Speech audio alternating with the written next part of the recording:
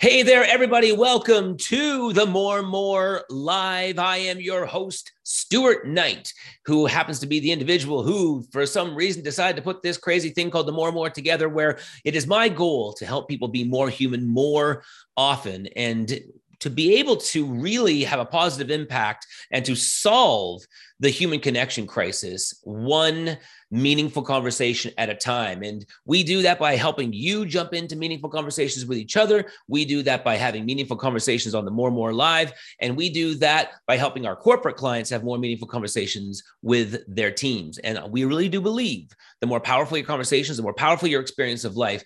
And together, we need to do something about this connection crisis that we are facing. We don't speak to each other anymore. And so when we do, we need to speak about things that are meaningful and are powerful. So without further ado, I'm going to do just that. My guest on tonight's show, which is the time that we are recording this, but you may be listening to this during the day, is none other than Ginette Biro. She is a woman who lives out in Vancouver. She's a mother of two. She is the partner of an amazing husband, but that is what she does in her personal life. When she's not being all of those things, she is a medium extraordinaire. And I'm not going to get into what a medium is right now. I'm going to let Ginette explain that to every single one of you. On top of that, she's a clairvoyant. She's a clairsentient. She's also the author of a best-selling book called Avalon to Aurora, which really details her own near-death experience. If you haven't read it, you absolutely need to get it. And we're going to make sure that we put those links up on the screen at the end of this session. And on top of that, I am very lucky to call her my friend. So ladies and gentlemen, please put your hands together for Ginette Biro. Hello there, Ginette. Hi, thank you for that intro. That was fantastic. Like next level, right? I mean, you should really get me to introduce you all the time. I feel really good about myself, actually. So it would be great to have you around. Well, I know that, you mediums, you have a major self-esteem issue simply because, let's face it, you guys are getting slammed by people. You got on one side of the equation, people saying, I love what you do. You've changed my life. You have allowed me to have closure. You have allowed me to see the world through new eyes. And then on the other side of that, you've got people who are saying, you're crazy. You're a complete kook. Who the hell do you think you are? Possibly trying to tell me that you are actually having conversations with people who are no longer either alive or spirits from other planets in the universe. I mean, you and I have spoken about this many times, and it's not easy being a medium, is it? It's why I'm here, though. So I gracefully and graciously am happy to be it. But it has had some stumbles for sure. And I got to say, my very favorite is when people are afraid to look me in the eye because they think I can read minds, which is not the case. So that one's the best, when it's like, don't look at her. Don't look her in the eyes. When you and I first started becoming friends, I started actually having those same moments where there'd be just because, if anyone has ever gotten into my brain, I mean, it's enough to put anyone into an institution for a very long period of time. It's like the thoughts that go through my head are, to me, scary. Like I'll literally, I'm like, oh, you know what? I wonder if I was a branch on that tree. I wonder what branch I would be. Like I can never shut my brain up. So I'm thinking, oh, please do not let her be able to read my mind. So I'm glad that that's not the case. Ginette, so I spoke to you before the event tonight, and I said, look, I've got so many questions for you that I know that probably on any one question alone, you could speak for an hour. So my job is to keep things moving, to fly things around so that everyone who is listening, either now or in the future podcast, is able to have as much content, as much information as they possibly can before they move on to that next part of their day. So I'm going to be jumping in a lot. You know how I roll, but let's just jump right into it right now. Give people kind of the Coles notes of what a medium actually is. Yeah, absolutely. So the difference between a psychic and a medium is a psychic is somebody that can tune in to things beyond the five senses based on that person, from the person's energy. So whoever they're reading for, they're tuning into their energy. And this is just a general explanation. Where it differs with a medium is the medium can do that and tune into a third party. Mediumship means there is a third party coming to the table to communicate. So when you're a medium, you really are an interpreter. between that world and this world. Okay. Right? So, and when you interpret, as far as I understand, you interpret in different ways. So the spirit on the other side will communicate to you sometimes in an image where, so for example, I have done work with you and I have actually had communication with my own spirit guide through you. And sometimes he'll show you an image, for example, of a journal and a pen. And now if anyone who knows me knows I'm a huge journaler. And in some cases, that's his way of saying, hey, like, just go journal about it. You're going to figure it out. You'll get me there. Or in some cases, you've had other kinds of images, but you've also had, like, let's say, like, specific voices in your mind speaking to you the way I'm speaking to you now. Is that correct? Yeah, or out loud, or so there's a quick way that I can explain it. So when I do a mediumship reading, the way in which it works, the way I get in there in the first place, is everything is based on frequency, right? So third dimension reality that we live in with our 3D bodies and 3D things has a range of vibrating frequency. And we learn about this in like grade 8 or 9 science, that day when the science or the teacher is like, all matter vibrates. The table vibrates, the chair vibrates, you are vibrating matter. That vibrates within a frequency range that is third dimensional. As soon as you move beyond that frequency range, you're hitting fourth dimension and then fifth dimension and so on. So all it is, the magic behind what makes this seem so, oh my goodness, if we look at it scientifically, it's simply attuning your own personal frequency up to those beyond 3D frequency. So yes, that's how I get into it. And when I'm into those higher frequencies, from that point, I can see, hear, and feel spirit. So sometimes I see them like a person standing in my room, literally, but they look a little bit like a hologram more than just a solid person. So I can tell the difference. Sometimes they're a shadow figure outline of any color of the rainbow. Sometimes they're just like an orb or a ruminating ball of light. And again, this can either be from my actual eyes to see or in my mind's eye, in the way that if I said to all of you to picture a white elephant right now, you can make a picture, most of you, of a white elephant in your mind. You can at least picture it. So they can either show themselves to me with my eyeballs or in what is called your third eye, the pineal gland. So that's how I see them.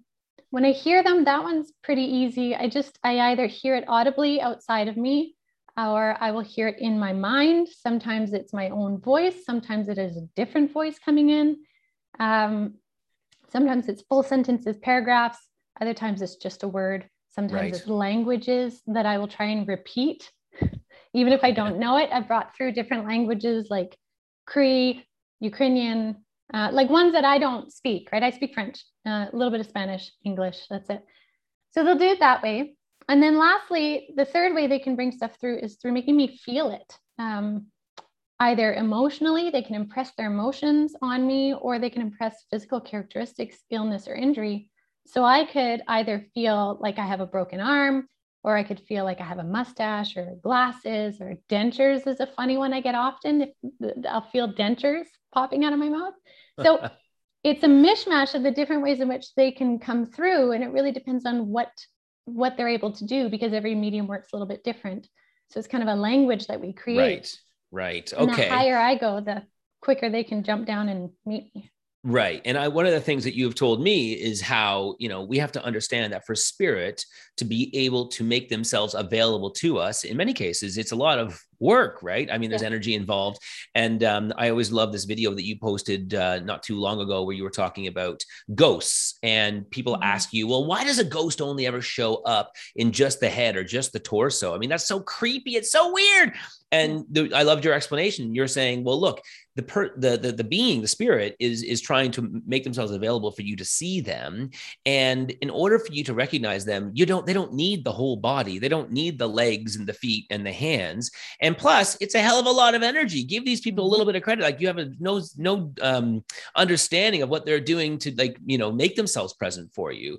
And so for that reason, we need to do our work, which is to bring our frequency up, and for them to bring their frequency kind of almost down. And we will somewhat in the middle. Okay. Yep. So then, and now I want to just put a little disclaimer out to everyone who's listening to this right now, that I am doing this for the reason of the very fact that I've had some profound experiences with Ginette. It all started with a friend of ours named Sarah, who said, you should have Ginette on your podcast. And I'm like, what does she do? She's a medium. I'm like, hell yeah. Anybody out there doing anything that is like, different, I want to speak to. Well, then, of course, I mean, it didn't take long for me to be completely enamored and excited by everything you were saying, to the point where after the podcast, I followed up with you and said, hey, does everyone have a spirit guide? And if so, can I meet my spirit guide? And since then, I've been going on a really profound journey in meeting my own spirit guide and having conversations with my spirit guide and being woken up by my spirit guide many times. I meditate, and my spirit guide sends very significant vibrations through my body. And it has been literally like jaw-dropping experiences. And I thought to myself, holy crap, like everybody needs to at least be open to this. At the end of it, if you find yourself thinking that we're both a bunch of kooks, by all means, that's completely fine. But after experiencing what I've experienced, it is so different than anything I've ever experienced in my life. And it's stuff that I know, me, especially the practical, pragmatic guy that I am, there is no possible way that I could have just generated these experiences on my own. They're just too profound. So that is where I'm coming from. I'm a student as much as the rest of you guys, but at the same time, I'm letting you know I've experienced this. And once you experience even just a small taste of it, it's like a drug you want to just keep consuming. You just want to snort it up your nose every day. I want to snort spirituality up my nose and consciousness up my nose. I bet you used to hear it said just like that all the time, Ginette? All the time. Yeah, exactly like that. Okay, let's jump right into a big question. Okay. Does death exist? Love that question. It depends on your perspective. Because I will say death of the physical 3D body, yes, absolutely. When the spirit leaves the physical body breaks down, returns to earth, decomposes and everything. So yeah, that is very much death. But the death of who you are, your soul, you don't die. You don't die. And I have learned this from many spirits that have crossed over. They've told me many stories, and obviously they're talking to me with the characteristics of who they were in life so that I can bring them through for people. And that's been really validating. But then when I had my own NDE, my near-death experience, I was so profoundly joyful with the fact of how much I felt 1000% like me, as I am right now, on the other side, even though I was separate from my body. Right. So death doesn't exist. 3D body death does. Okay, so we lose the body, we don't lose the soul. I always remember my friend Catherine being in the room when her 18-year-old niece died from cancer. Mm-hmm. And she left the room. She slept in the same bed with this young woman the night before. And then she left the room so that the young woman's parents could be with her when she passed. And then as soon as she came back in, she went back to kind of like say her goodbyes. And she's like, oh, she's not here.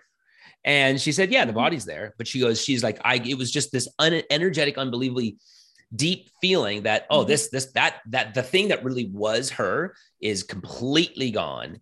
And I just love the way that she had put that. Now, one of the things that we're going to be also doing during this session, and I know that we should probably let the cat out of the bag now, because I've done enough work with you and I've been a student in your other classes enough to know that there are other beings in the room with us as we speak, and that nobody can, of course, see them, but that you have actually channeled different spirit who are present with us as we're having this conversation.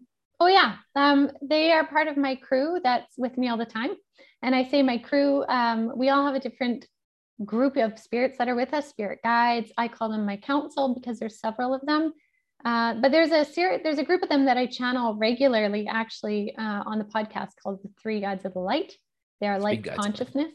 Okay. So they're with me right now. And my personal guide, Andre, is on this side with me as well. And they're with me anytime I do readings, anytime I'm teaching courses. They're really kind of anytime I have a question, I can just be like, hey, guys, and they're there. I know. I love it. One of the things I think is so funny, it's one of my favorite things that happens when I'm in one of your classes, is like you'll be saying something and you stop. And we're all like looking at you like, while you're stopping, you're like, oh, hold on. And it's like, literally you're being interrupted Yes. by your spirit guides. They're saying, no, say it like this, or no, don't forget to tell them that. And so that will be happening, I would imagine, during this session. Now, back to what happens when we lose the physical body, but the soul continues. One of the most beautiful things I always remember you saying that always made me feel so nice. And that was how nobody essentially dies alone. Mm-hmm. And what you meant by that, of course, was how people are always greeted on the, I'm just going to use the other side for a lack of a better term, by those that love them. And I think that group gives people such great comfort in knowing that when they've lost a loved one. And what I really find so fascinating about that is that how you also spoke about how people who in cases are dying of a terminal disease, in many cases, while they're in the hospital, they mainly only have a few days left to live. They start having conversations with people in the room who have died before them, a brother, a sister, a mother, a father, whoever it may be. And people think that they're losing their faculties. Yeah. They often think that, this person's just losing their mind, that they're just so sick.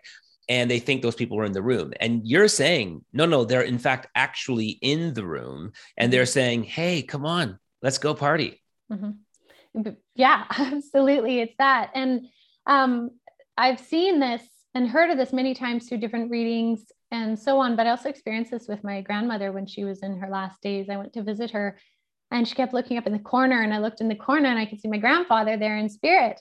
And she was looking at him and smiling. And so I said to my mom, I'm like, she's about to be heading out of here. Mm-hmm. And so my mom came to see her because, she was in a different province. And sure enough, she passed away, I think, a day and a half later. Yeah. So it's very common. But the thing is because the spirit world wants nothing more than to help us in the transition, right? Like there's no point in returning back to the other side in chaos and trauma. And so that's, I think, a really important thing we need to remember, because as people that are still here, when we lose somebody, especially when it's a really traumatic event as well, we are the ones that experience the traumatic event. 9.9 times out of 10, the person that actually passed, say in the car crash, the head-on collision or anything like that, they were most likely popped out of their body right before impact. So they didn't have to experience the whole impact and death part. The spirit actually will separate first from the body. But us on this side, when we hear about the accident scene, or we hear about how it happened, or if we're someone that's on scene and sees it happen, we actually have more of the trauma than most of the spirits do. And I say this with the caveat that everything to do with the spirit world is different shades of gray. There is no black or white answer, right? So there are many possibilities, but I know from my experience, like 9.9 times out of 10, spirits popped out before. Right. Yeah. I remember you telling me about a friend of yours whose father was diagnosed with a terminal illness, and he was explaining to everybody, I'm going to be dying eventually. But at that point, he was still healthy, and you could see spirit, like literally, like people who were like, I think you said his sister and maybe his mother were in the room, and yet he in his mind perhaps might think that the future looks quite traumatic. It's not going to be good, but it's like, oh, no, you've got these people. They're here right now, even if it takes you 4 or 5 years to die. Now, let me ask you a question, because you just made me think about something. I had a buddy, one of my best friends, tell me a story about one time being in a really crazy car crash, like rolling down the road. And he was telling me about how all of a sudden there was this being that looked exactly like a human that showed up in the passenger seat. He was in the car by himself, and just looked over at him and had like such serenity on their face. And he said that he could see them the way that you and I see each other right now. And it was like tumbling down the highway. Finally, the car stops. He walks out without a scratch. When something like that happens, are we to believe that this is a case where that might possibly have been his own spirit guide, who is like showing up in that moment to say, don't worry, you're not going right now? Yep. Yeah, because here's the thing about death timings. Again, shades of gray. Death timings. If a death is not meant to happen, like if in the bigger picture, right? Because on the planet, we don't want to lose people, right? But there's timings for things, just as there are timings for birth. If a death is not meant to happen and somebody does not have what I call an exit point, a time to exit, stage left, it will be intervened. And so it'll be intervened. There are many, many, many options of how something that's aligning can be intervened, even to the point of, say there were several things that happened and your buddy, someone tried to stop him, say, hey, pick me up, which would have diverted his path, but he's like, nah, you're on your own. So that plan didn't work. And they'll play out these different plans, even at the point of, well, accident happens, but it's not meant to be his exit. So a guide will show up and be like, hey, we're going to be good through this. You're going to Don't worry. Okay. Yeah. So then what do you say in cases where a parent loses a child, especially if the child is young? Because when we're older and we've lived our lives and we've had enough experiences, if you're on point with what we're talking about and you haven't thought we've completely lost our minds, then, and if you believe in spirit, then you might say, okay, I get it. Like that guy was, let's say 50 years old and spirit showed up and said, don't worry, you got another 20 years on planet Earth. You got another 50 years, whatever happens to be on planet Earth. But it's almost as if we can intellectually wrap our heads around that we can wrap our heads around something that's very hard to wrap our heads around. But when you start allowing, or you're trying to get your head to wrap around a child dying, is the idea, tell me if I've got this right, that the soul within that child did see an exit point and felt like it had learned what it needed to learn this time around, even though it was young, and was now ready for its next adventure? Or how would you explain that? Because I can't, as a parent, and you're a parent, the idea of losing a child is the most gut-wrenching thought ever. What do you have to say about that? I would say, to simplify it as best as we can, would be to give three kind of options, basic options. So one of them would be like what you said, where the child from a higher self level, so not the consciousness in the child's brain, but the higher soul, says, you know what, I'm going to take this exit point. That's one option. But another time, it may have only been in that soul's blueprint to live that long. Part of their agreement on the other side may have been to, and as crazy as it sounds, it may have been to simply bring in an experience of loss for the parents. Bring in an experience of letting go and overcoming that and growing and helping people because of it. Because maybe the parents were meant to create something absolutely exceptional for the world about grieving and grieving children that would help thousands of people. But unless they went through it, they would never get there. And so a soul would say, hey, I will be the child that'll pass at that age. I'll come in for a little bit. Oh my God, that's so crazy. Okay, go on. So that's another way. And then there are some times though where it may not have been in the soul blueprint to pass yet. It may have been a potential, but the body is so broken down, it can't come back from it. I see. So there's those cases too. That's less common. Usually the spirits have all these different plan A, B, C, D, and whatever, but there are cases where the body is too far gone. Right. And they can't bring it back, miracles and everything. Right. Okay. But of course the soul by itself can't be physically hurt. No. Yeah. And then, so we talk about this idea that no one dies alone, and that when someone does die and they pass on to the other side, that they are greeted. And I want to get into your near-death experience perhaps now, because you have been there. What about the child though? I mean, I can see what it's like for somebody like you or I. Usually as the older we get, the more and more loved ones who have passed on before us. But what about the child who's so young that maybe at most there might be a grandparent, but there's quite likely that that grandparent could still be alive. Who's going to be greeting them? Well, this is what's so beautiful is it can be angels if people are open to angels. It can be past family members, like you said, but we're going to stretch this even into past lives, because our souls are so much older than the age we are right now on this planet, right here listening to this. We have vast amounts of wisdom.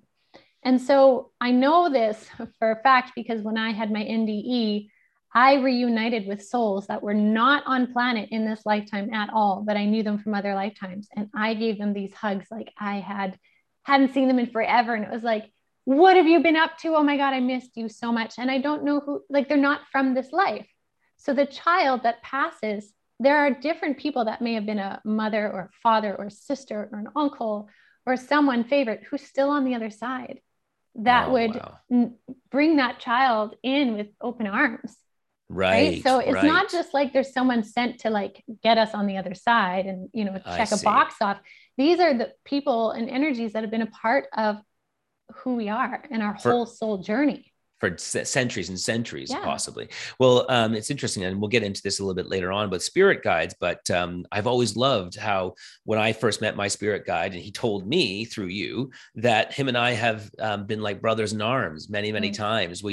We've literally been friends on planet Earth so many times, and that we've had these unbelievable experiences. And this is the reason why he wanted to take this journey with me as a spirit guide this time, as not in the 3D experience.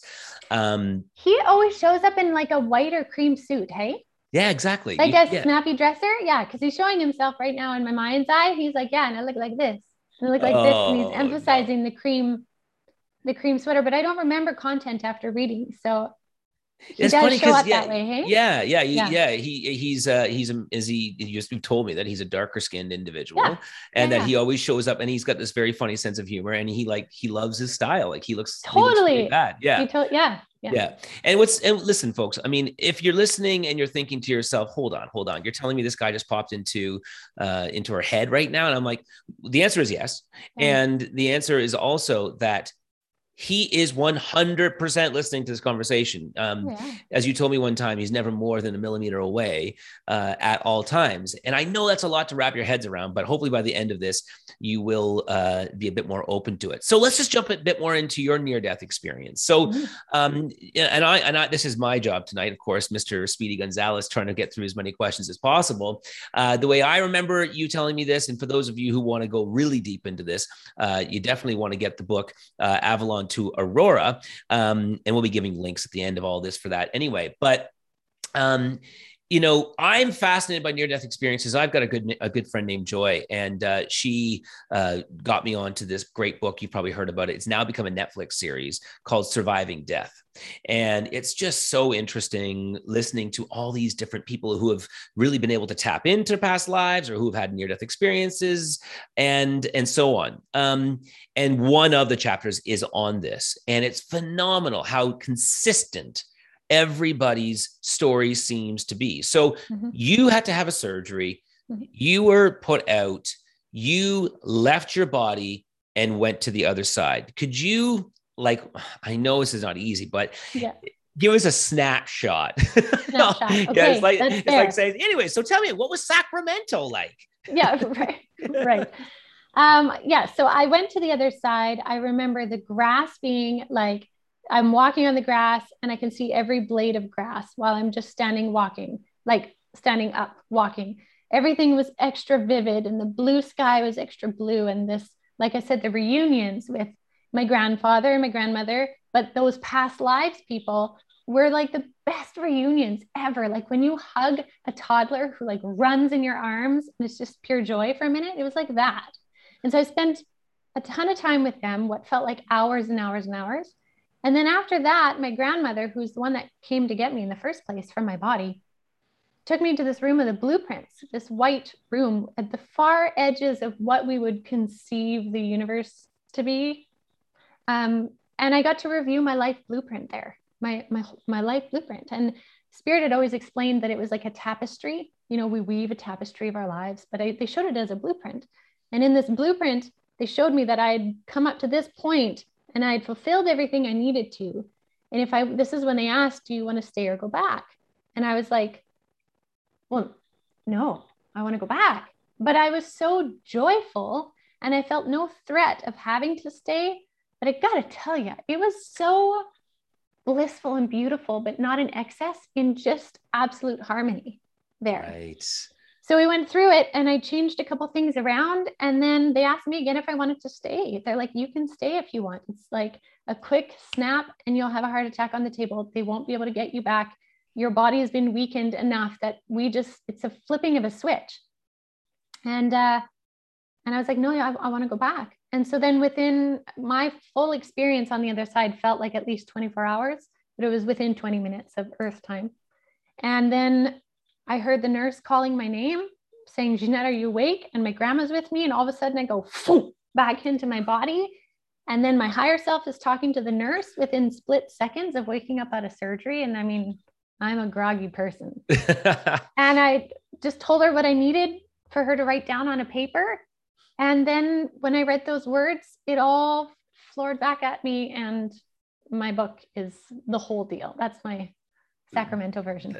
That is so fantastic. Now, for those of you who are wondering when they hear the words blueprint, am I going to get into a question about fate? And do we have one specific blueprint? Yeah. We're going to be getting into that a little bit later.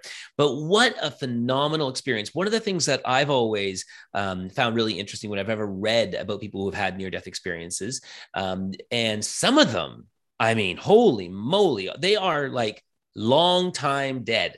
I mean, the one that sticks with me is on Netflix, once again, called Surviving Death, where the woman is pinned under water because she went over a waterfall and she was kayaking, and she was under the water for like I can't remember, like 20, I think it's 40 minutes, literally went right on to the other side and then finally came back. And what many people do say, though, is the opposite. And they are being told you're going back. Yeah. And they're like, no, I love it here. Are you kidding me? This is like the best party I have ever been to. Don't make me go back. And it's hard for them when they get back, right? Because the experience that we have here is one that we, in many cases, as human beings, we set ourselves up to suffer, right? And to continuously worry about what we look like, or to continuously worry about whether or not we're making enough money. And we come back and we're like, oh my God, it was so much more enjoyable over there. What have you heard about that? Oh, I absolutely agree. And I mean, my near-death experience happened 2 years ago, right? So I was already a well-established medium for about a decade working with clients. And so before that decade was me spending over a decade to learn it, right? And figure out what was going on with me. So I was deep in a deep dive already of mediumship, of talking with spirits, of hearing stories of death and being shown visions and all of this stuff. And I thought I had a really good idea. But until I was actually on the other side, it's a different ball game altogether. It is different energy, different experience. In mediumship readings, I can look through the door, kind of like a surgical room theater, you know, when they watch from top, like that's being a medium, right? It's like, what do you want to know? Okay, I'll go and I'll see what's happening. But when you cross over to the other side, you are on the floor there. You are in it, and it's completely different. And you can't get there unless it's an exit point, or unless you have some really sweet deal with your spirit guides that they're going to take you in there. But it's so beautiful. Although I was so happy to come back, I have had several times since being back where I was like, and I mean, of course, my kids and my family, logically I'm here, all of that. But I have had times in my heart where I'm like, why the hell did I come back?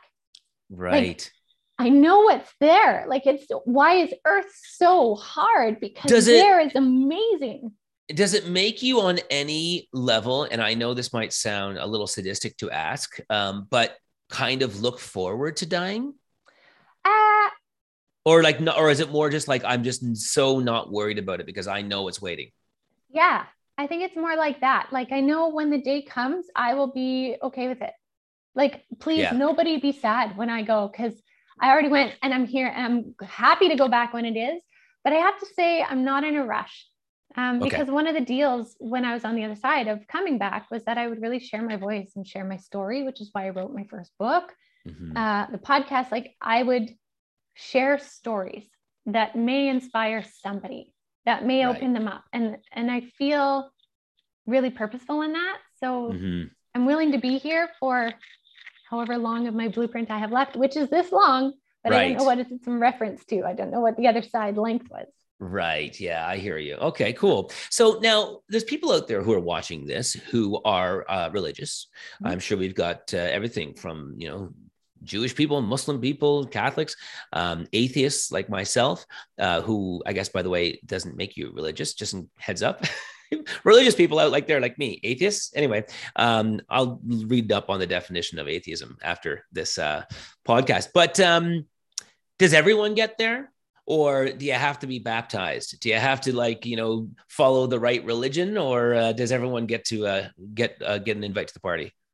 Yeah, so that's a great question. I have seen several times when I've asked this question to my guides, they always show me these slides, because when I see somebody crossing over, I usually see them on a slide.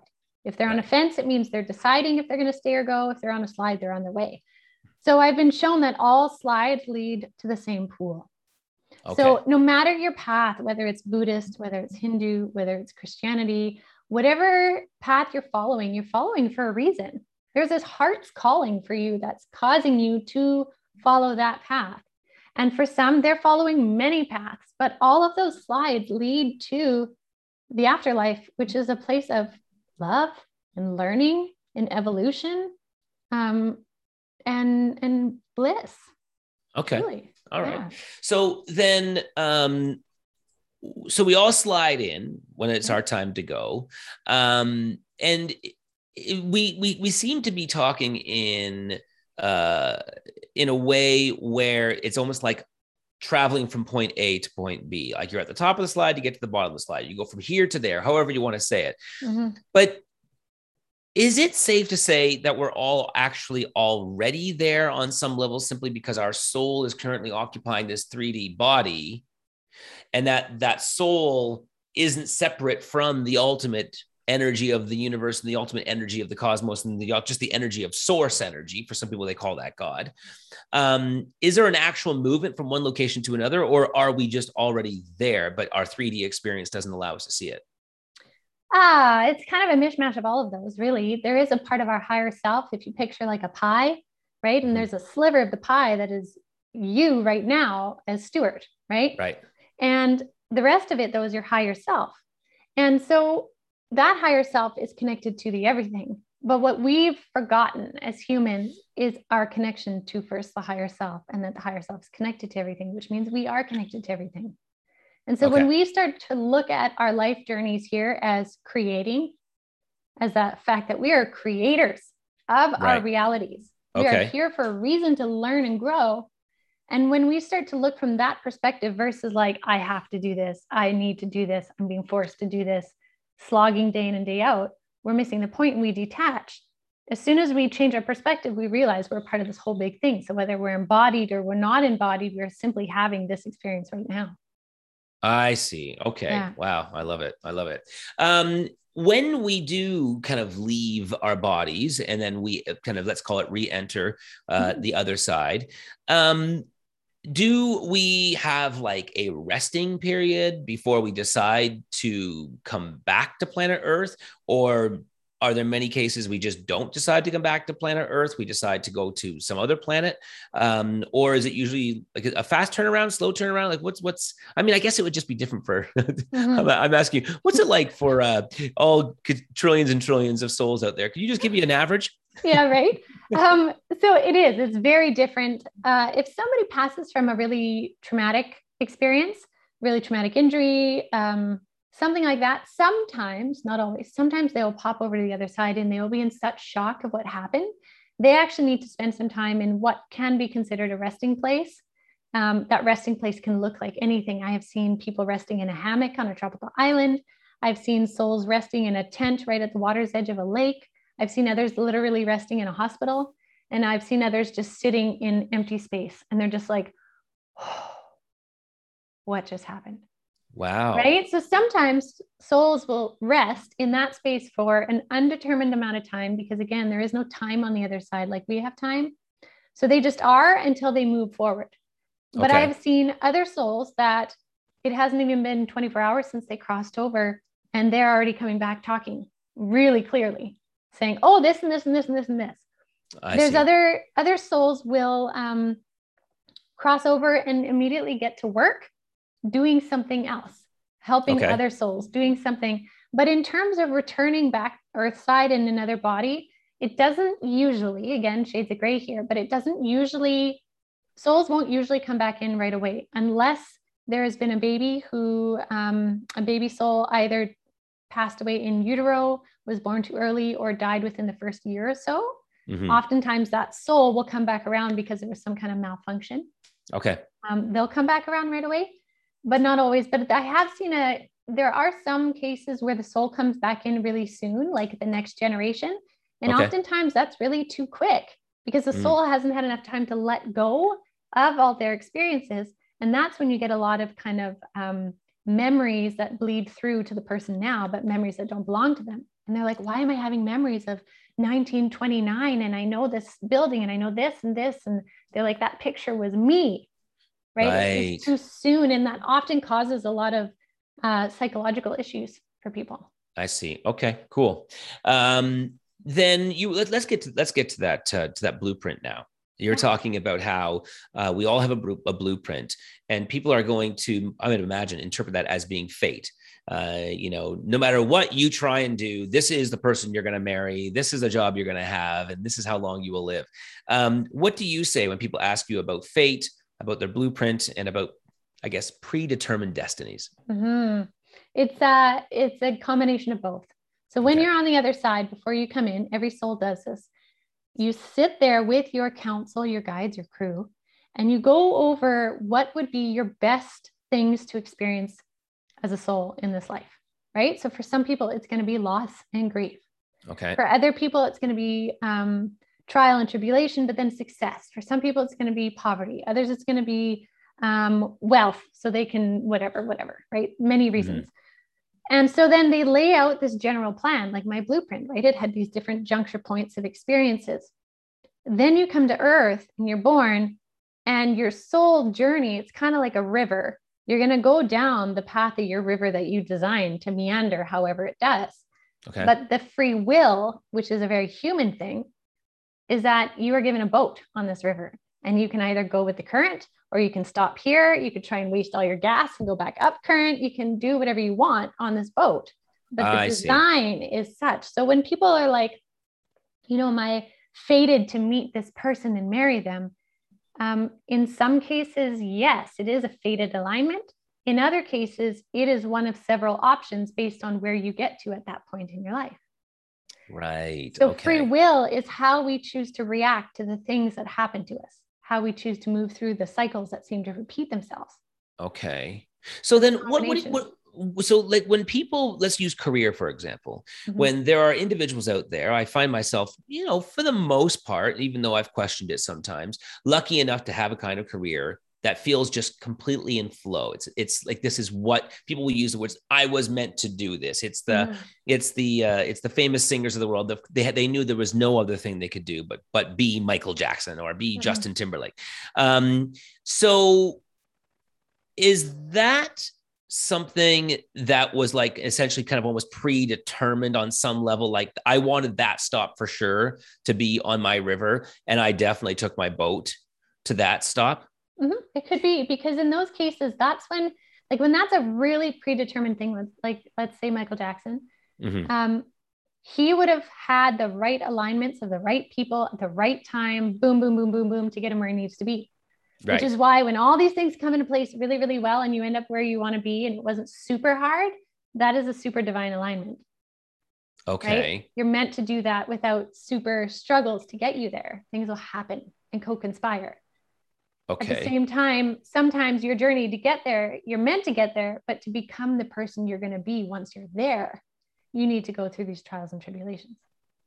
Okay. So now you got me thinking. All right. So, then does that mean every single one of us has some sort of like predestined thing that is, let's call it, for lack of a better word, our focal point, if you will? So let's just say, like, for example, my ultimate calling was to be a professional speaker and get on stages and motivate people. But I may have gone down the path of becoming an actor. I may have gone down the path of becoming a radio host, which are all kind of in the same world, kind of on the same river, but not necessarily the main focal point. And if that were the case, would I be having this feeling as if, I don't know what it is. I've got this really great job. I'm a very successful radio host, but it just feels like something is missing. Am I adding this up right? Yeah, no, that's a great way to explain it. And that can be true in many cases. Sometimes though, you may be applying something to something that's not accurate. So you may be thinking like, oh, my job doesn't fulfill me, and I'm not feeling like it's exactly what I want, even though it's really close. But that lack might be actually in another area in your life too. Okay. Right. It could be my relationship, my friendships, anything. It could be. Yeah. So your soul journey is going to ask you through your experiences and your feelings to reveal the layers of you to you. And when we avoid looking at what they could be, then they keep like gnawing at us all the time. And when you're really in flow is when things aren't gnawing at you. You're just following like, yeah, I'm going to do this call. But if something's like, right, it's because you're not looking at something. So if it's not fitting in career, you got to start looking at other things in your life to see what are you well, neglecting. And this comes back to something that my spirit guide has been saying to me through you and in other ways. And that is to just go with the feeling, trust the feeling. And of course, we've all heard it as trust your gut. And it's been said in a million different ways.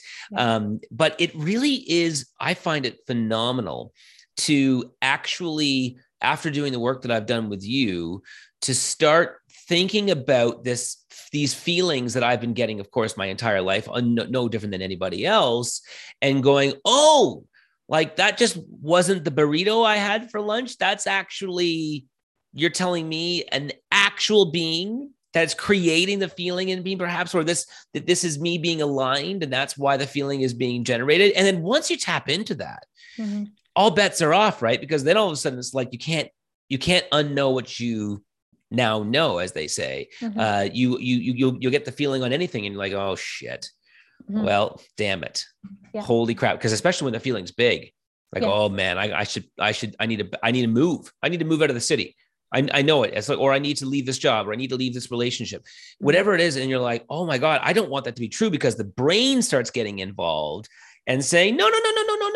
Like, the ego says, this is the way life is supposed to look. And it becomes then the battle between the brain and the soul.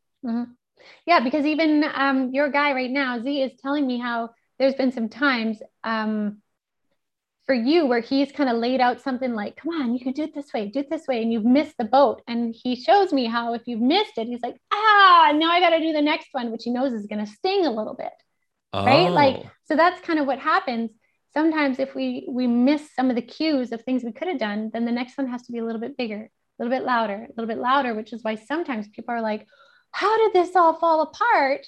Right. But then if they go back in retrospect, they're like, well, I could have changed it there or there or there. This is it. I can actually, when you say that, and when you're open to this stuff, I can think of times when he has shown up and I've missed the boat. I can actually pinpoint the moments he's probably referring to, where my brain got in the way and I talked myself out of that particular journey. And it makes me think of one of my favorite quotations or my favorite sayings is, the lesson will be learned when the lesson is learned.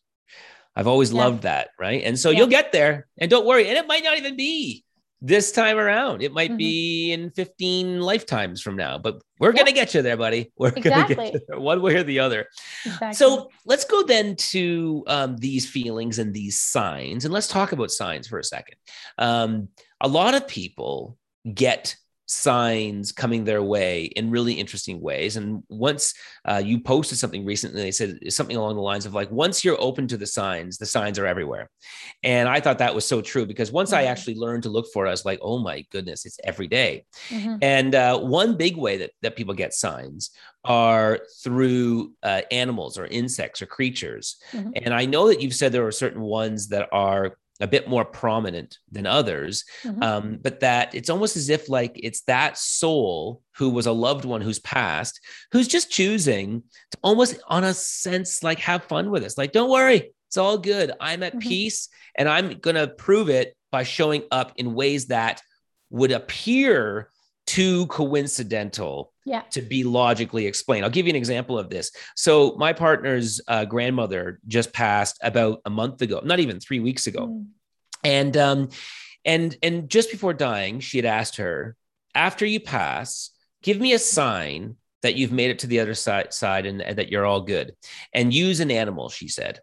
And so we're, fast forward a few days after she passes, and a bunch of us as friends are all backcountry camping in Algonquin, middle of nowhere. At around like 12 noon, a baby black bear cub just comes sauntering through the campsite, and like we're not even there.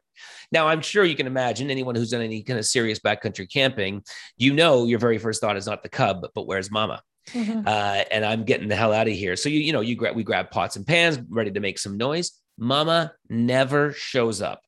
which is odd by itself, right? Because Yeah. why would Mama Bear not be at least within 20 feet of Baby Bear? Baby Bear hung around for a little bit and then just sauntered off into the distance. And it was quite a wide open space. Never saw Mama Bear, never heard Mama Bear. So we kind of laughed and we said, well, I kind of think that Grandma just showed up and gave us that sign that we asked her to do and just walked on through the site and walked on out. So what can you tell people about signs, whether it's an animal, whether it's an insect? I have a friend who's told me recently that in their life, they keep having a dragonfly show up, and they lost a child, and it's been so heartbreaking to just be even on the periphery watching this. And I believe they might even be on the call tonight. And he was saying grasshoppers, for whatever reason, just seem to keep popping up. What do you have to say about that? Yeah. So animals it's a really easy way for spirit to kind of show their presence through animals. And it's not that the spirit of a loved one becomes the animal. Some people are like, well, did they become, like, did they possess the deer to be standing there? They basically influence their energy to that animal or insect to be in a certain spot or stay in a certain spot, in the same way that they can push their energy on us to feel a certain thing, to, take a nudge of something. They'll do that with an animal. But the thing with animals and insects too, they're more highly attuned to frequencies than humans are. We are so busy in our minds. Right. We miss it so often. So animals are really receptive because they communicate with each other so much based on energy and frequency. So It's kind of like imagining, say, somebody saying to the deer, they're in spirit and they're like, hey, deer, come on, let's go over this way. Let's go this way. And they'll kind of pull them with their energy and be like, let's just wait here. Just wait here. Right? Long enough for the person to see it. So it's not so much, again, that the animal is possessed by the spirit, but they'll work with them. Their energy will flow with them, and the deer will happen to be in the same spot for whatever reason. Or they're reminding me too that sometimes we've all had these experiences where we don't know why we ended up in a place where we did at a certain time that something happened. And you're like, why was I here? How was the timing of that? It was spirit doing the same thing with you, but you were open to be pulled or nudged to land in that spot at that right time. So they're saying we do the same thing with you guys. Right? Is that what they're telling you right now? Same with you. Yeah. It's not just animals, you dummy. No. Yeah. What, so that's that, like those situations where you look back at the last half an hour and you're thinking, I always take this route to work. Yeah. And I just don't know why, but I missed my exit and I just decided to deliberately keep on going. And that's when you saw this sign that you didn't expect. It's funny. I told you about a time when I had gone for a walk during the pandemic. It was the winter time, and I don't know what it was, but I felt so compelled to go to this one path, which is the exact opposite path than the one that I was going to go to. And then I came to a fork, literally a fork in the road. So you can't get even more cliche than this. Yeah. And it was like, it made all the sense to go left. And I decided to go right. And that was when I got the sign. I won't go into what the sign was, but so then when we do, you said something to me one time that I just was reminded of right now. You said, notice what you notice. And I just thought that was a really neat way of saying it. And I know for people hearing it, they might go, what the hell does that mean? And maybe you can explain it a bit more, but basically, like when something keeps happening that just seems just too improbable, then notice that. Mm-hmm. Exactly that. Like the amount of times I have seen spirits be like, oh my gosh, I am trying so hard. You have no idea. Right. And the person, like, say they're knocking on the wall, right? And you hear this knock, knock, knock. And the person that lives in the house is like, what is that? What? And they're ripping walls down and stuff. And the spirit's like, I'm just trying to get their attention. Like, I just want to let them know I made it.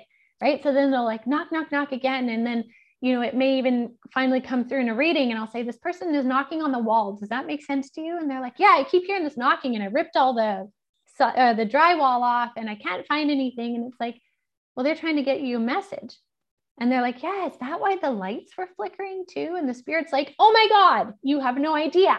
I've been doing everything, radio, lights, knocking this, but the person's like, oh, that's weird, and shuts it off. And oh, that's weird, and turns the lights off. Like not noticing what's happening. And so when we open open our minds to noticing something peculiar. It doesn't mean you have to get on the whole bandwagon and be like, Spirit's communicating with me in every single thing. But when something catches your eye, but it also brings a feeling with it of like, what was that? It's this higher, fuller feeling. When it comes with a feeling, notice it. Even if you don't know what to do with it, just in your mind say, I saw that.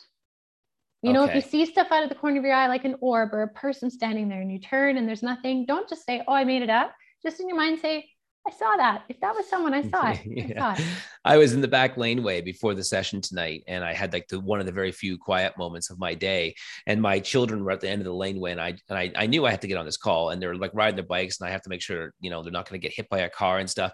Anyways, it was fine for a second. It was quiet. And I just said to, if you guys haven't already picked up on it, my spirit guide, his name's Z. And I said, hey, Z, listen, you know what? I'd love you to be there with us during the session that we're about to go into. And all of a sudden in the corner of my eye, I saw these 3 flashes go, and I looked up and it was gone. And then I looked, and then I went, I brought my head away from it and went again. And I was like, looked up, I'm like, God damn it, Z, could you stay there for a second? And I think that and I know I fall prey to this, is that we want the Hollywood experience. I mean, like we want the lights to be flickering, an orb to fly through the room, a falcon to land on our shoulder, and for whatever invoices to go off for us to go, okay, now I finally believe. Whereas one of the things you've told me is that Spirit doesn't want to necessarily make it easy for us, because they want us to be able to experience our journey for what we came here to experience. If they made it easy, well, there'd be no point to it all. Am I getting that right? Yeah. And on top of that, they also don't want to scare us, because I want to say that as much as we think we can handle, when they really give it some gas and start showing some stuff, honestly, it starts to freak people out because it becomes really real. Now, That's funny, because that's what we want at the same time, but they know they have to give it in this kind of like padded way of like moving forward. Because I've even had times where I was doing this one reading one time in a group, and even just it being a reading, it wasn't something the person saw, but in the group, this person kept kind of heckling me and saying, tell me something, tell me something, tell me something. And I was like, I usually won't do individual things in that group, because the person may not be ready for it, especially if they're really new to this. It's better in a one-on-one session, right? Anyways, kept saying it. And his grandmother was coming through, she'd passed, and she said, you can just tell him I'm here and tell him this and this and this. And in my mind, I'm like, no, I'm not going to do that. I'm teaching right now. And he's heckling again. And she says, trust me, you can just tell him. And I did. So I said, by the way, your grandmother says this and this and this and this.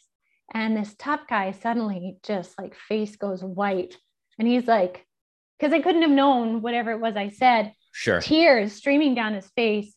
And he just got up and walked away. And it just like, it was so much I learned from that experience. This was years ago, to stick to not doing that, because there's a reason. Like, although, his grandmother was like, it'll teach him a lesson. This is why Spirit is usually kind of thoughtful of how they bring stuff in. If they're really wanting to help people open, they'll do it in phases. They'll pad it a bit if they can. Yes. Yeah. You know what? I have these moments where I meditate and Spirit shows up for me, and it's always very clear. There's certain things that they do. I won't go into, but it's like, oh yeah, there's that thing you guys love to do to let me know you're in the room. And, but then I do it in the dark at around 11 o'clock at night in my, in my office. And, but then I have to walk down the hall to my bed, and it's dark. And there's always this little part of me that's like, hey, just a heads up. I'm good now. I'm good. That was a great session. Don't need anything popping up in the dark hallway, please. And I think that, and we can say that to Spirit. We can say, listen, please don't scare me. Give it to me in little increments, so that I can work my way up to perhaps something that's a bit more profound. I mean, for example, we talk about animals and insects showing up, numbers. I saw somebody write numbers will be something like the 11s, double whatever, 111. This is something that's another way of Spirit speaking to us. Yes. Yeah, absolutely. And actually the 3 guides right now are getting really excited about this question. They're like, please share. They sound formal in my mind, but they're saying to please share what I have recently learned. And so just as numbers have numerology attached to them. So Spirit could be showing you, say, a number 4. and you're like, I'm seeing 4s everywhere. What does that mean? And so when you look it up, number 4 can mean grounding and foundations and stability, and that, you know, you're either building that into your life right now, or you are in a stable point in your life. You can feel peaceful in that. You know, they can give you numbers for those reasons, or it can be a number that meant something to you and this person that passed, right? But now Spirit keeps talking a lot about letters, and how letters have frequencies to them and representations to them more than we realize, which is going to be coming into play a lot more now too, right? Okay. So even letters from different alphabets and stuff. So some people, this is why they're saying, some people may not be seeing numbers, but they may be seeing something that looks like the Omega symbol. Right. And they're like, what is this symbol? If you see a symbol or a pattern or a number being given to you by Spirit somewhere that you keep seeing over and over, look it up and see what the meaning of it is.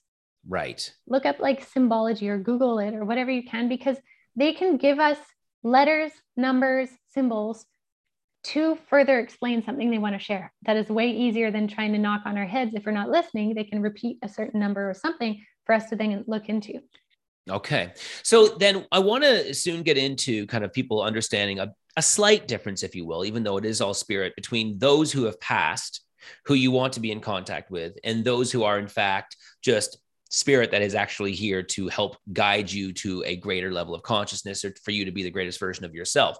But before I get into the second one, the last kind of thing I want to ask about this, I think it's the last thing, and that is for people who want to communicate with loved ones who have passed, if they want to reverse it, instead of waiting for the loved one to always show up in a number or a letter or as an animal, can they be the ones who initiate the conversation and specifically ask for things like, I want you to show up in this way. Like at some point over the next 2 weeks, could you flick the lights on and off in a weird moment? Or is that too specific of an ask? Oh, you totally can. And it's great. The spirit world wants nothing more than for us to communicate with them, to have this openness and to have it open and grow, right? Like they want to communicate. Loved ones want to communicate. They want to reassure us that they're okay. And also us talking to them in some cases when they're having trouble getting over their passing. I've had it in many readings before where the person sitting with me in the room saying, you know, I forgive them for everything. I hold nothing. They're fine. Changes the energy of that soul on the other side, and they become brighter and they cross fully. Right. So, oh, wow. Communication is so valuable, not only to us, but the spirit world. And eons ago, we communicated freely. Mediumship wasn't weird and taboo, right? Yeah. It was more normal. There was those that could do it really easy and maybe those that couldn't, but it was normal. And so the spirit world wants to bring that back. And so doing exactly what you said, having conversations with whoever it is, the loved one on the other side or your guides, tell them what you would like to see. Okay. Be specific, be open, but then be willing to see how they can bring it through. Because I do want to say here too, is you may be saying to a loved one, you want to see them, you want a white feather or a butterfly, But if that soul is still in a resting place, they're still coming to terms with their passing, they may not be able to come through yet. But it doesn't mean they don't hear you. They always hear you. And if they're so busy resting, they can't fully hear you, their guides are there. Right? Like there's never a time where they're not hearing you or not getting the message. They will come and bring it through as soon as they can. And would it ever be a case where like the guide would come along and say, they're resting right now, but I'll get you the white feather? Sometimes. Yeah. Sometimes if it's really needed. There's been times where I've been trying to find somebody on the other end, and my guides will then go and find their guides and then relay the message. And then their guides will come back to my guides, and my guides will say, oh, we can't really say because this person is over here. They're resting. They're okay. They say, thank you for the red shoes or something like that. And then I can tell the person, and the person's like, oh my God, the red shoes. And that's enough for them to be okay for a bit. I see. Okay. Yeah. So then when people then do want to start doing this, I would imagine a lot of people heard what you just said and became very excited. Like, oh my God, I can actually, like, I'm allowed to ask for specific signs and for specific communication. But let's get into, if you wouldn't mind, reminding people of how they need to raise their frequency when asking and when trying to communicate. Because I've learned this. I mean, I just really have to shut up for a long time and get really quiet before the communication lines open. Yeah, it's the higher your frequency is and the more ease you have at moving it up, the more you can communicate. And that just takes practice. There are some that can do it a lot easier than others, but everybody can do it. And it's about getting into your own heart space, getting to know who you are. The better you know who you are, the easier you can differentiate little subtleties from outside of you from spirit. You can start to pick up on it and build on it. So spending time in a meditative open state, which doesn't have to be just sitting cross-legged. It can be while you're gardening. You may find running meditative.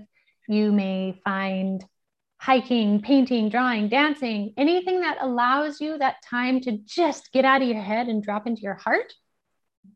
The heart space is key. Spirit said to me in the very beginning, when I first started this whole journey, the secrets in the entry reside in your heart. Go there first. So even if you just visualize going into your heart space and sitting there for a little while, you may feel like you're like, okay, what am I doing now? Have the intent out and start talking to spirit. Even if you get nothing back, they're going to hear you.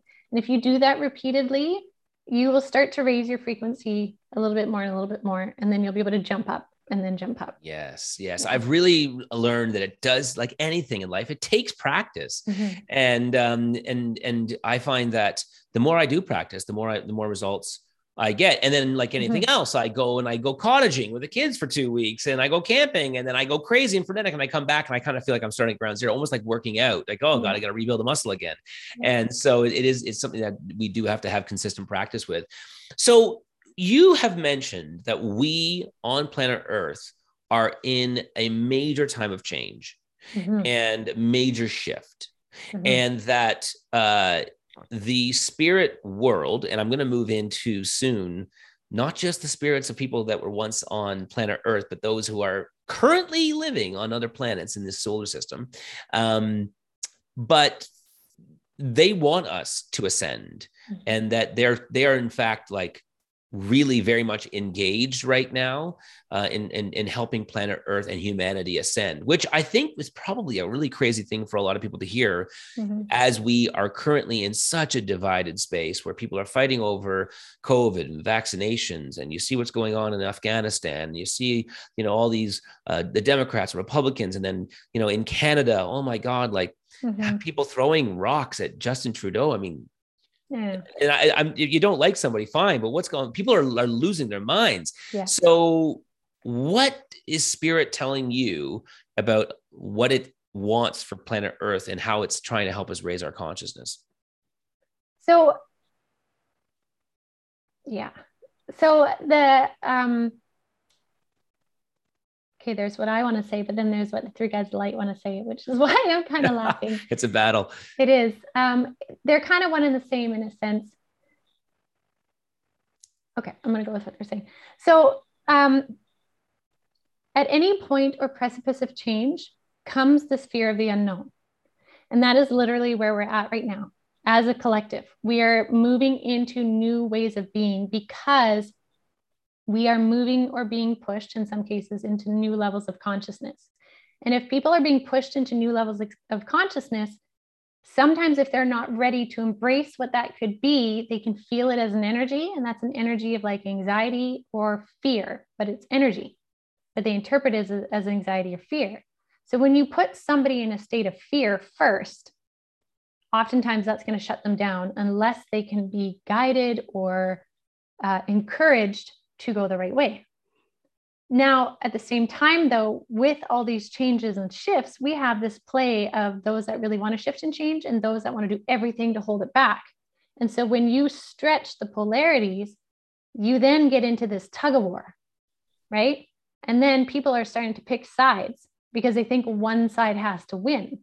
They're forgetting the biggest thing about humanity is its ability to be malleable of light and dark.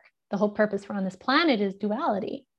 Right? But we have forgotten that a lot. And it's been even more amplified right now in the last 2 years. Polarity is just out there big time. But at the same time, they keep saying this had to come up and had to surface for us to see what's really going on in every way. Because a lot of it was kind of like brushed under the rug here and brushed under here, right? So they say as much as this is a challenging time and a polarized time and a sketchy time, it's also a beautiful time because as a collective and as where humans are in connection to the whole greater cosmos, galaxy, planets, solar systems, all of that is a big working unit. Earth is meant to ascend now. It is meant to be moving back into consciousness. And that consciousness is kind of like we know in our history of the golden age of Egypt, for example, right? There was a golden age of Egypt. We have chronological evidence and artifacts to support those ideas. So that helps us wrap our brains around it. But it was a time where there was a balance between science and math and a balance of spirituality and healing and music and whatever. It was balanced, polarities, but balanced, all working together. This is where humanity is on a trajectory to go. We are returning back there, but it is returning before it can go in a kind of a cohesive unit. We need to see everything. And that's what's causing this huge divide and stretch. It's kind of like, this is going to be me dumbing it down, but it makes me think about how, you know, how sometimes you get into an argument with your partner or with a friend, and you might even think, oh my God, like this relationship's coming to an end, or maybe we're not meant to be, or maybe we were never meant to be. And then you come out of it the next day, and it was the difficult period that you went through that allowed you to go deeper into the relationship. Mm-hmm. It allowed you to love that person more deeply. It allowed you to be able to understand them more freely. And so on some level, we have this polarity that we're going through right now, and this division to think. Because the result of it, ideally, is that we come back to more compassion. And we are seeing that in some ways, like people are being really compassionate. And even if we take like pro or anti anything, right, without labeling what it is, we're then starting to see a lot more people being vocal about saying, hey, I love both. Right. I got a hand on one and a hand on the other, and that's where I'm standing. Yes. And so we're starting to see that now, which I think is beautiful. And it's like these little things that are showing about our ability to be moving forward. Right. So we're in this precipice of change, which is creating new templates, creating new ways of being on our planet, which we haven't seen in a long time. So if we go to templates, we don't have the old templates that work anymore, that this structure works and this policy works and this works and the world works like this. And you know, there's no psychic skills or anything. People are opening up to their own psychic abilities so fast. And that's blowing their paradigm. So we are seeing things opening on every level right now so that it can change. It's like, if it really almost feels in the midst of this chaos, as if there is some sort of awakening. I don't know how to really quite even describe it. I feel like if I look at my own personal life over the last year and a half, it's probably been the most difficult period I've ever experienced. And through the entire time I've gone through it, I have had this very odd feeling of trust, like, oh yeah, this is so much part of a bigger step to something bigger in my life, and to being able to contribute on a deeper level. And it's so freeing to be able to not be attached to the calamity or to the pain, the suffering, but to rather see it as almost like a prop, if anything, in this beautiful play called life. Absolutely. Absolutely. Yeah. Wow. Yeah. I worded that so well. You did. I mean, I just, woo, bam, knock that. I'll never say anything like that again for the rest of my life. So let's now, because I know that we are going to be coming to an end somewhat soon. I know we're flying. I could keep talking for hours. I know. Gosh. I have a feeling that people probably would like us to keep talking for hours. Well, I mean, we both know we'll probably end up having to do this again and kind of pick up where we left off. But I have to speak about this today because I'm part of something called the Cosmic Consciousness Circle. It's a monthly event that Ginette hosts, and it is profound in the way that basically we're geeking out and talking about beings in other solar systems, other planets. And the three planets specifically, the three beings that we talk about quite often, are these beings that are part of what's called the Earth Alliance. The Earth Alliance being let's see how well as a student I've been doing, the Arcturians, the Pleiadians, and the Sirians. And Syrians spelled differently than the Syria we know in the country within the world. So this is an alliance of individuals or beings literally living, like literally on planets, like millions of light years away, who are kind of keeping an eye on us. And they've created an alliance to watch us and to make sure we don't F the whole thing up. Is that accurate? Mm-hmm. Mm-hmm. Yeah. And there's lots of stories of different times where even like nuclear reactors have been aborted in a way that no one in the system could figure it out. And at the same time, there was spaceships overhead that happened to be there. You know, there's lots of declassified files that are coming out with those stories. But let's just go back to this first thought for people that are like, oh, come on, aliens, because I literally was there. I did that. I said, oh, come on, aliens.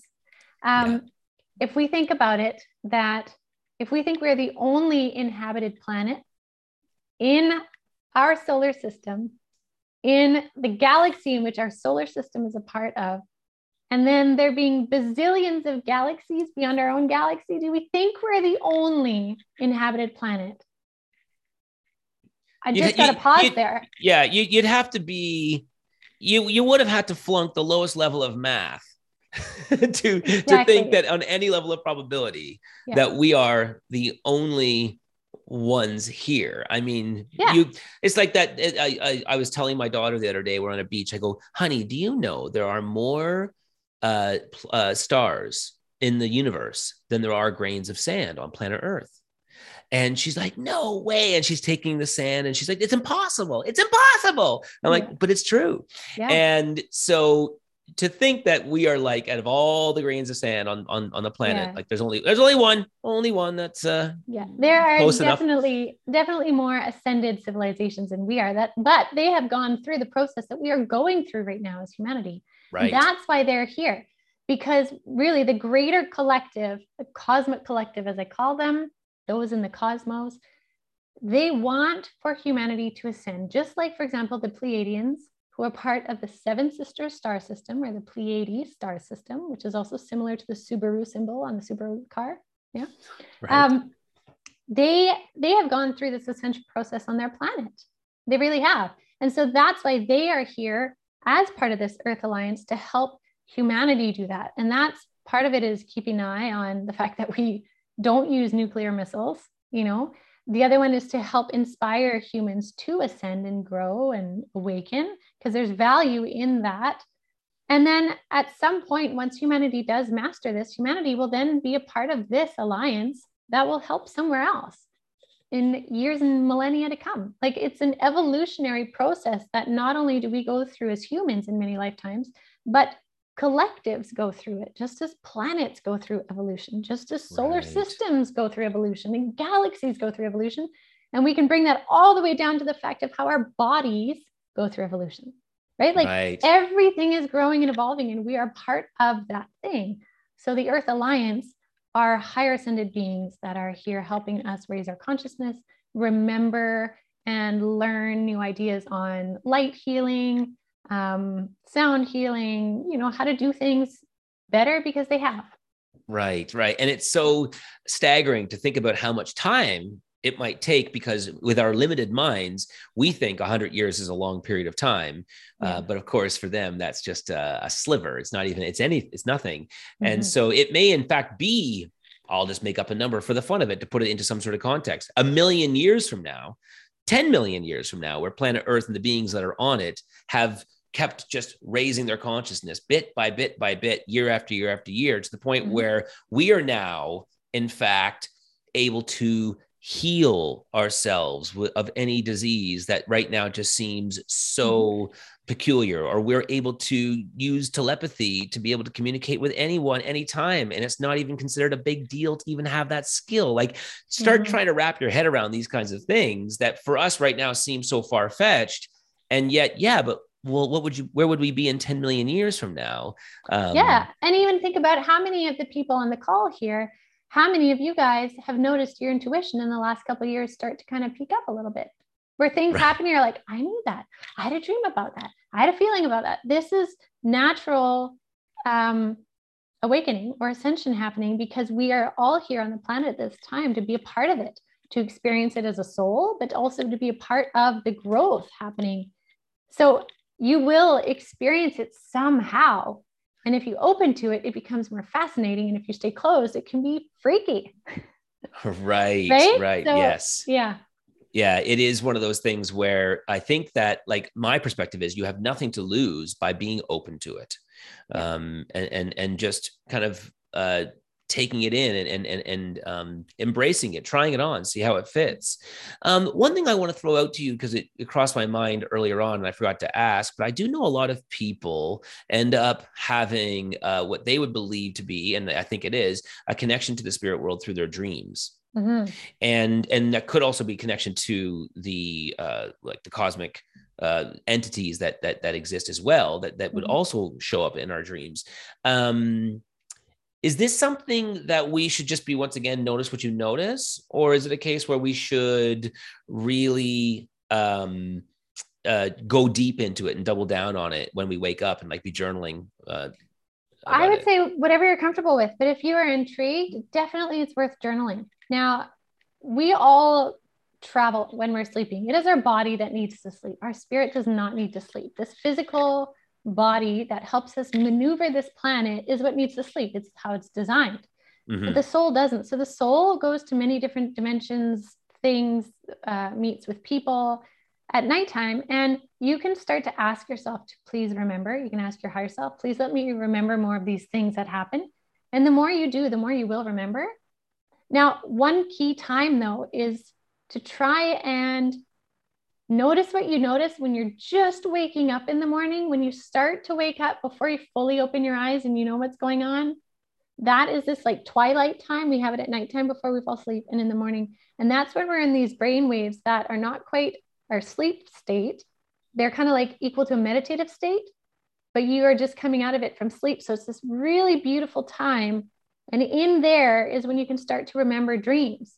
So if you set the intent when you go to bed that you want to remember your dream state, and you have a pen and paper or your phone by your bed, that as soon as you wake up and you've got fragments of it, you write it down, those words or things may trigger you to remember more of it throughout the day. So you can figure out how you can work it, but you can also consciously set an intent of what you want in your dreams. Right. Once, because we have to keep reminding ourselves that they are continuously listening. Yes. Always. Yeah. Always. And now, and one thing though, I think it's good clarification that I love that you had put out in one of your videos, where you basically said, don't worry, they're not sitting there when you're like on the can or in the shower or making love or anything else that brings you great joy. Yeah. So we don't have to stress out in the sense that they are always there, they are always hearing. But they aren't like, it's not like we always keep looking at things through our human lens, which is like as if they're like a fly on the wall watching me, try dresses on. Exactly. So instead of seeing you in dresses, they would see you as light energy. Because I asked them one time, I was in the shower and I said, how? Because I always get insights in the shower. That's one of the best ways. Water is a great amplifier for me. And I said, how do you see me? And they showed me how they saw me, and they see me as light energy. So it's like kind of like the movie Cocoon. If you guys have seen that 80s movie Cocoon, where they're these light beings, that's kind of how they see us. And so people that are naturally high vibing, that probably have a lot of paranormal activity that happens to them, or they're naturally super intuitive, they are really bright. So they're brighter. Those that are pretty dense are duller. So spirits are more drawn to those that are really bright, which is why some people that are like terrified of this is because they are actually very high vibey. And they have a lot of energies drawn to them because of their light. Right. Can we all, if we really wanted to, become mediums on some level? Or is it something that you are just born with that energy, that light, that ability to attract? No, I really think we all have an ability. We all used to. The human being used to be able to long time ago, right? Like when we were again in this golden age. Yes, there are some that are more proficient at it, but it's like singing. Like, sure, some are born natural singers. They don't need to take a lesson. They are just bang on, right? Right. But there's lots that are amazing singers, but they took lessons. Yeah. Right? And then there's others who aren't so great, but they took lessons and they're actually not too bad, right? It's about how much you want to learn. Part of your ability is also going to be connected to your soul's journey. right? If you're really meant to be in a position to use it, then you're going to really be given it, right? But I believe, really do, and I've seen this in my light worker and mentorship circle where I teach people how to open up their gifts and abilities. People that come in already functioning mediums to those that have, they're like, I'm interested, have experiences once they allow themselves the open-mindedness to let it in. Right. So I 100% believe it. Like I've seen it.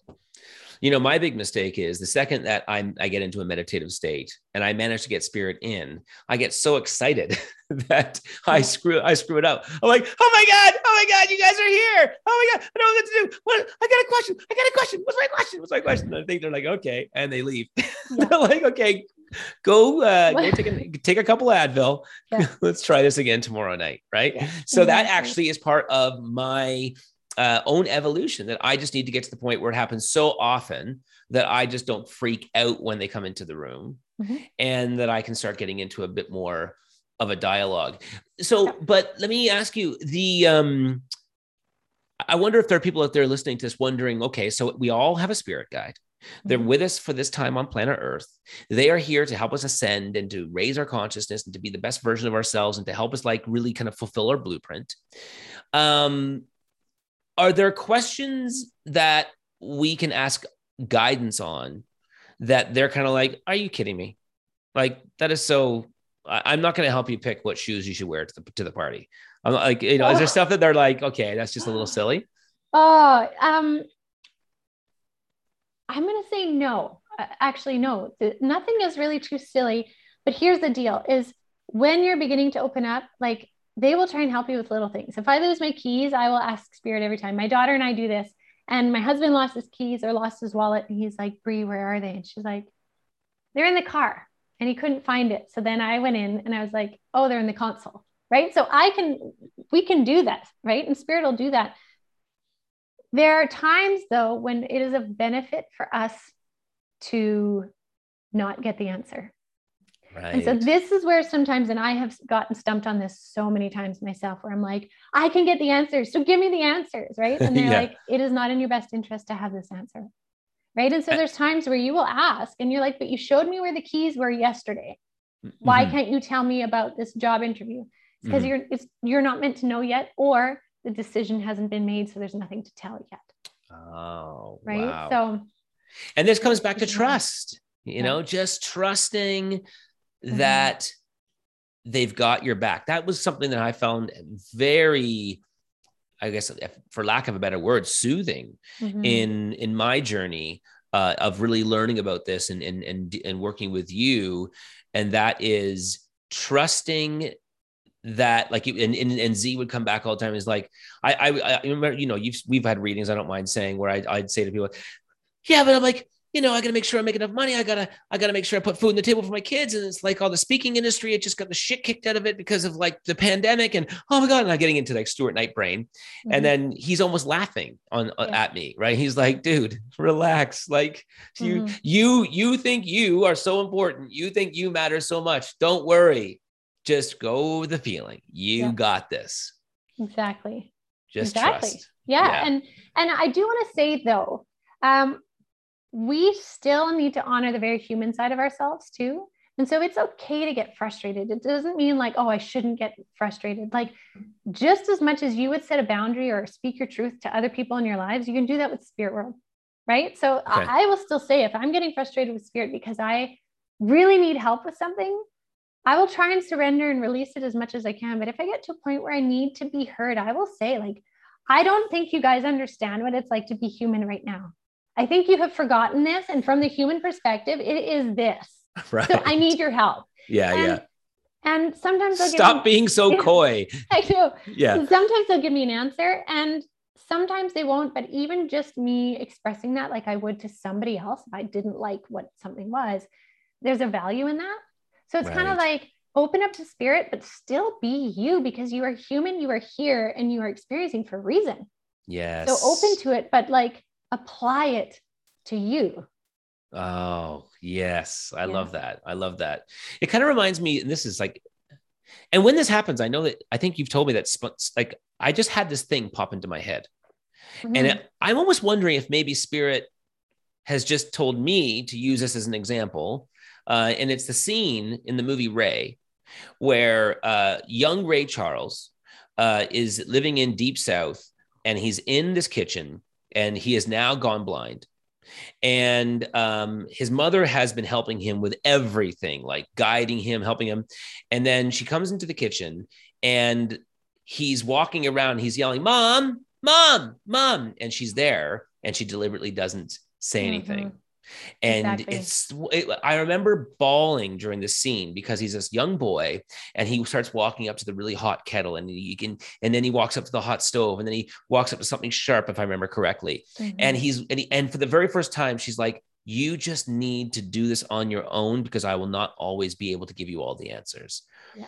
And I loved that scene. And I just think that it's on some level kind of a way of describing what it was that you were just saying. It is, but just like her, she was still there in the kitchen watching with tears, right? She was still there. Yes. So our guides are still there. They're not just like, "See you later." Like they're watching, but they see the bigger picture as to why it's happening. They're the ones in the stands. We're the ones running around in the soccer game, right? Not knowing exactly where the ball is with only our perspective here.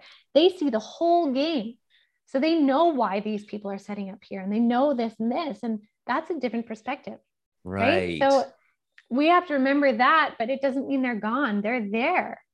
They're watching. Always. So would you say then, and then I'm going to finish this off with one last thing, but would you say that for everyone who's been watching this tonight, who has been listening, in their own houses, in their own apartments, in their own cars, wherever they happen to be, has their spirit guides, has their spirits been kind of sitting on their shoulders watching this presentation?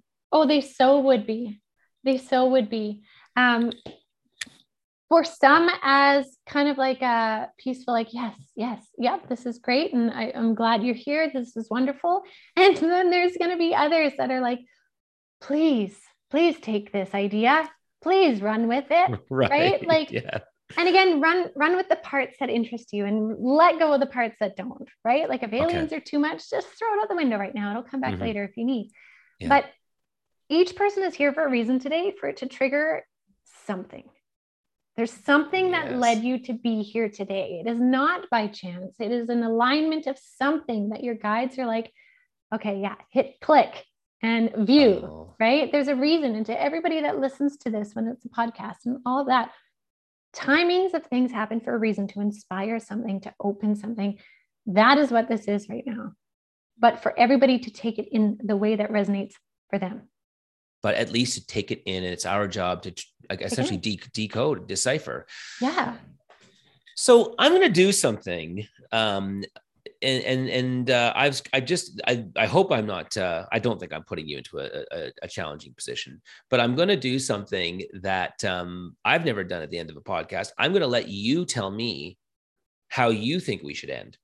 Because normally it's, well, thanks for coming into the show, Ginette, and this has been really great. But I just dawned on me just now that we had options. We could be, in a moment where you decide, let me ask Spirit if they have one last message for us. It could be almost a meditation of sorts, of where, we send that final message to everyone. Or it could just be your own personal message from your own experience that you want everyone to leave with. And then once we do this, folks, I'm going to ask you all to stick around for 2 seconds, because I want to make sure that you all have access to some really interesting links that will take you into the various areas of Ginette's world, for those of you who want to go further with this. But what is your feeling? Or does Z have an idea? Does he want to? Actually, what I'm thinking is I could do a direct channel from the three guides. If you want. So, I mean, what I would like to leave you with from me, my brain, is hopefully that you guys feel inspired to something more. And that the sharing of these stories, right? You're hearing my stories and Stuart's stories and those that we've shared, that it's just inspiring somehow, right? And that is my purpose. My purpose is not to convince you or anybody of anything, but to share a story. Evolution happens through the sharing of stories. So that's why I'm here. So, I'm grateful for that. But to finish, let me just see with the three guides if they want to bring in some message. Now, the difference with direct channeling, just so you guys know, it's nothing creepy. My head won't spin and I won't talk in some deep voice. Damn. But I know, right? The difference, though, is in mediumship, as you guys have seen through the event tonight, is when they're talking, I'll kind of stop and listen and then bring it through, or I start smiling or laughing because they're saying something. That's mediumship for me, right? It's happening. I'm hearing it while we're talking, just like if there was other people in the room. Direct channeling is when I'm still here fully, but I kind of move myself out of the way and I'm no longer the interpreter. It just comes straight through, direct. So it's not me seeing something and then explaining the picture or hearing it and repeating the words. It just comes straight through. So I don't know what it is. I'm listening as it comes through. And there's times where I've been listening and I'm like, what was that? And I bump them out, right? So, right. So you're essentially dictate. It's almost like being dictated. It's just right? Like I basically move myself sideways and they merge with my energy and use my voice to bring stuff through. Okay, let's do that. And then and if that's okay with you. Yeah. I'm not putting you like on a weird spot, am I? No, totally. It's a bit late. It's a bit late now. I mean, it'd be really disappointing. It was like, oh, that sucks. No, I'd be happy to, because you know what? If we can just demystify these ideas of channelers and oracles and mediums, as you can see from today, it's quite normal. To me anyways. And channeling is the same. It's just me not getting in the way. So I'm just going to take a minute or two here just to get myself kind of to the side, and I'll bring them through and we'll see what they say. Okay, folks, let's just relax. And also for the rest of you, I'd encourage you to breathe deeply and to try to get yourself in the right space.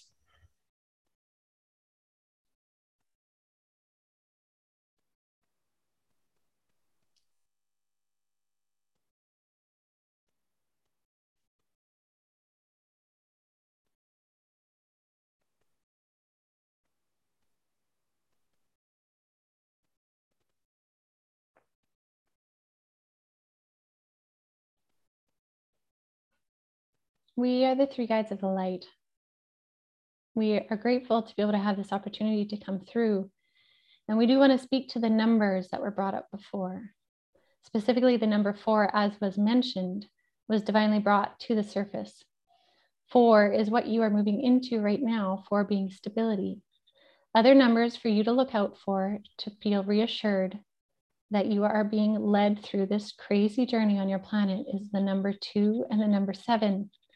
Hold these 3 numbers close to you as you maneuver through these next few months. December is going to be a potential turning point in consciousness on your planet, and you will start to see this through media. Things will be revealed that will show you that things are starting to change. Ideas, paradigms. You will see this in reports. You will also see an increase in communication from higher dimensions and higher beings. This will also be reported through media. Some may discredit it, but it is for you to feel in with yourselves what is truth. Your truth is for you alone. You do not need to share what your truth is. You need to simply hold it for you.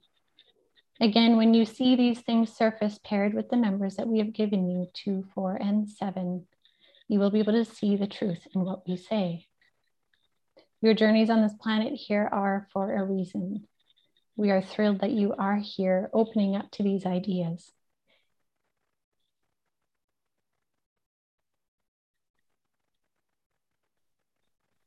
They always really abruptly leave.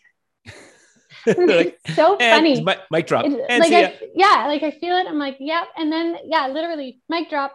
And it's like, oh, no, I'm back. I'm back. And right. Not that I'm gone, but I awesome. Never know what the message is before it's coming through. I don't know what it is till it's coming through. So you heard it as I heard it. I love that because, what was so cool is that it wasn't like it wasn't the Hollywood we always expect. It's not. Right. It's just like you got into the numbers 2, 4, and 7, and then December, things are going to be shifting. Look in the media for some of the information to be coming through. Love it. Love it. And my favorite thing, what they said at the end was like, basically, we're just so excited that you're here and that you're like deciding to jump into this space. This is what the spirit world wants. They just want people to open their minds. Yes. And whether you do that through religion, spirituality, paganism, you name it, open your mind. This is it. I just feel, and one of the things that motivates me to do what I do, and I'll make this as like, I guess, my own personal closing remark, is that I feel as if while the information that people and generations before us have given us as explanations to the way the world is, or the way it started, or what we're supposed to do in order to lead a successful or happy or fulfilling life. I feel like while they were doing the best job they possibly could, that we have been given such limited information, and that for us to trust that the information that we've always been receiving is everything, that it's all of it, and that like we can just close the book on the meaning of life and why we're all here and what it's all about, to me is a travesty. And so I try to lead with this notion that I know nothing. And that to me isn't a scary place, but rather a very exciting starting point. And if I know nothing, then there's always something to learn. And so I hope that for all of you who have been watching this, I get the feeling that you probably, in some cases, have been a bit challenged. In some cases, you heard things that maybe didn't resonate with the way that you wanted to see the world. And in some cases, it confirmed what you already knew. But I hope that, as Ginette said, that everybody watched tonight's session. And for those of you who are listening to this on a future podcast, and that you all walk away at least willing to just be more open to the possibility, to the signs, to the information, and that you will go one step further and keep reading about it, keep, diving deeper into this, and that you keep opening your heart to it, as Ginette said earlier. And speaking of which, I'm going to ask that my cohort, you'll see it coming up from the more there it is. So it says, if you want to find Ginette and her amazing work here, so there's a link to the podcast, a link to her website, and a link to her YouTube channel. So guys, like, it's free, so much of this stuff. Like, why would you not take advantage of it? You can go watch her YouTube videos. You can go listen to her podcasts in your own time. You can go to the website, buy the book, read it while you're sitting there having a glass of wine or drinking a cup of tea. And you can just keep immersing yourself in this information. And for those of you who want to go even further and even do a reading with either Ginette or one of the mediums that she has vetted, that is part of her own world, that she knows is just as much the real deal as she is, go to her website and don't stop yourself. Invest in this, because you could have a reading with Ginette where either A, you try to contact a loved one who has passed, or you can do what I did, which is to do a reading with Ginette where I try to get into contact and did become in contact with my spirit guide, so that I can now have a daily conversation with him. And it's so neat. It's like you just gain a brand new best friend. It's like, I love this. I was like, oh wow, hey, I guess got a new best friend, and someone who really loves me and cares for me and really wants the best for me, and like is always there to answer any question I want. So it's a really cool investment, and it's a minor investment compared to the what you'll get in return. So I will be sending out an email to everybody who did register for tonight's session to give them all of those links again. But folks, thank you so much for joining us. Thank you for being open to this, and don't be afraid to share this with people within your own world. You're going to get some people who think you're a little woo-woo, who think that maybe it's a bit nuts, but share it with the people in your world, and do your part in raising humanity's consciousness by being somebody who's willing to jump in. Because here's something I've learned. As I've had a certain level of trepidation in going out and sharing this with some people that I've either known for a long time, or in some cases I've just recently met, there's always a part of me that's like, oh my God, what are these guys going to think of me? This is crazy. And yet I have found more often than not that more people have said, I've always felt something. I've always known that there has got to be more than what I was taught. And they are so grateful that someone was willing to jump into the deep end first. So you're probably not going to have the response that maybe your brain thinks you're going to get, but rather you're going to have a lot of people giving you big hugs and lots of thank yous. So Ginette, just as much as Z is my new friend, I'm so glad that you're my new friend too. You're such a great spirit in general on planet Earth. And thank you for taking the time to share this with everybody and to do your own part and take your time away from your own job and your own family to give to everybody the way you have. So I've seen lots of great comments and people telling us how much they've loved it.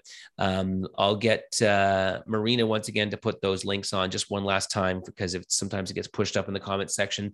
But thank you.